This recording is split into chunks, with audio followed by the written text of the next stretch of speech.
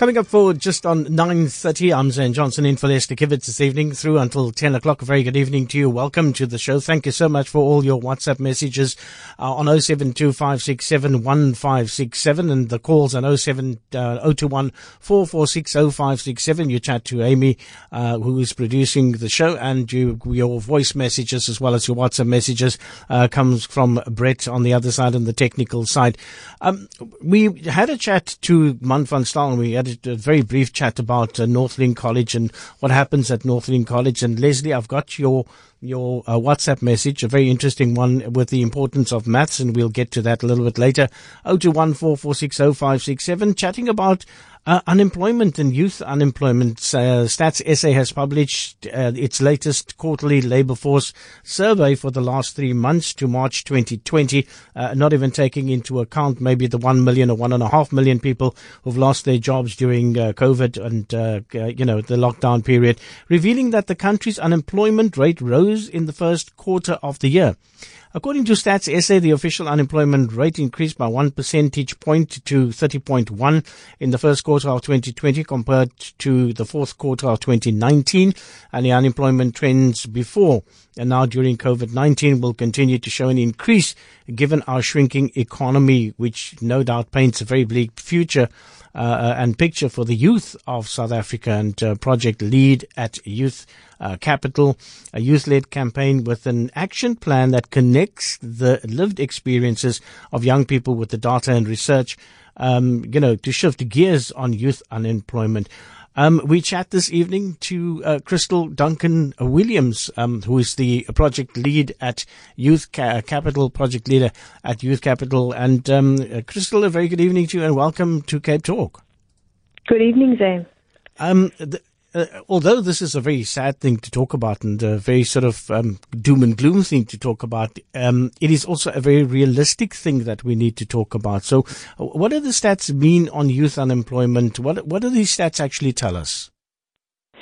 Well, I think if you look at the youth unemployment rate specifically, so the stat you just quoted was obviously general unemployment, but if we look at the number of youth who are not in any education, employment or training, that number in quarter one of 2019 was 40.7%, and in 2020 has gone up by 1%. So if we just compare the same time a year ago, the numbers for young people were already getting worse. And as you say, this is pre-impact of COVID. And so we only expect those numbers to rise. And additionally, these stats from Labour SA are very much taking only the formal sector into account. And we know that young people do lots of what they call piece jobs or the hustle or the scuttle, all the words that young people use for these low-skilled part-time work that they are involved with, and a recent study by UNICEF and a unit at UCT shows that people who were in these jobs, half of young people expected that they would lose the job or had lost their job already due to COVID-19. So I am quite terrified of what the stats are going to show us in the coming months with regards to youth unemployment. We must remember that this survey obviously reflects until the end of March 2020, and we went into lockdown on the 27th of March, I think. And as such, the effects of the pandemic has not only been felt and not been seen yet, because as you say, the youth market moves into the scuttle jobs, the waitrons and the pizza delivery guys, and that's where the youth tend to move into that market. And that market has been under lockdown for quite some time, and the people who are permanently employed in those positions will obviously come back online again during level 3 and level 2. What do you think will be the prediction going forward, and how bleak does it actually look? Is it 50% worse, 70% worse? Well, to be honest with you, I mean, if we look at the sectors that have been worst hit by COVID, we're looking at the retail sector. We know the news of Edcon and the 22,000 people who just got their retrenchment letters this week. As you say, those are permanent staff. There are lots of young people who do casual work, working in the retail sector, the tourism industry, and the hospitality industry, as you say, restaurants, waiting. These are all places where a lot of young people find at least some form of employment. It's an entry-level job. And these are all the sectors that have been worse hit. by the pandemic. And I think even as we go into level 3 and level 2, we're not going to find people going out in their droves and behaving in quite the same way that they were before. And so I think there will continue to be job losses in those sectors. I would think that the numbers are probably going to climb quite substantially. I don't want to make any predictions on percentages. It's difficult to say with COVID because things change all the time and we're all living in an unprecedented situation. But I would definitely expect that those numbers are going to rise and rise quite substantially. Chatting to Crystal Duncan-Williams this evening, project lead at Youth Capital. We're chatting about youth unemployment, and the figures are startling, and it's actually getting worse. And with COVID and the lockdown, these figures could actually be slightly worse than what they are at the moment. So what are the realities and challenges for young people transitioning from education to their first decent job? And when we talk about education, we talk about school leavers at matric level, but then also university and tertiary education people who are hopefully wanting to finish off and complete this year and move over into their first jobs.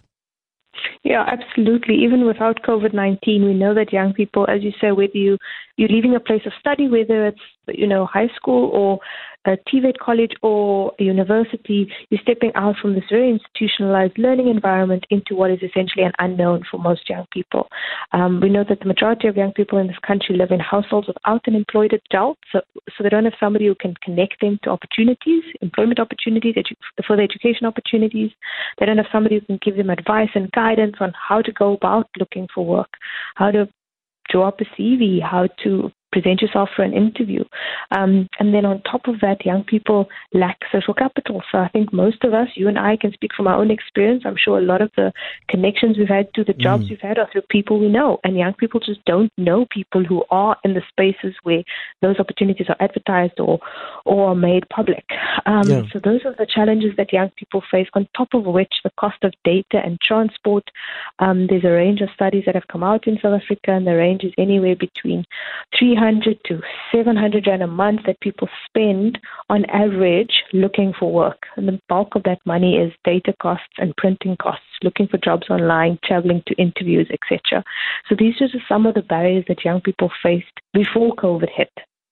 Now you're entering a situation where employers are reluctant to take on new staff, and young people are saying, okay, the economy is coming back. How do I start looking for work again? And the truth is, what do you tell these young people if employers aren't hiring?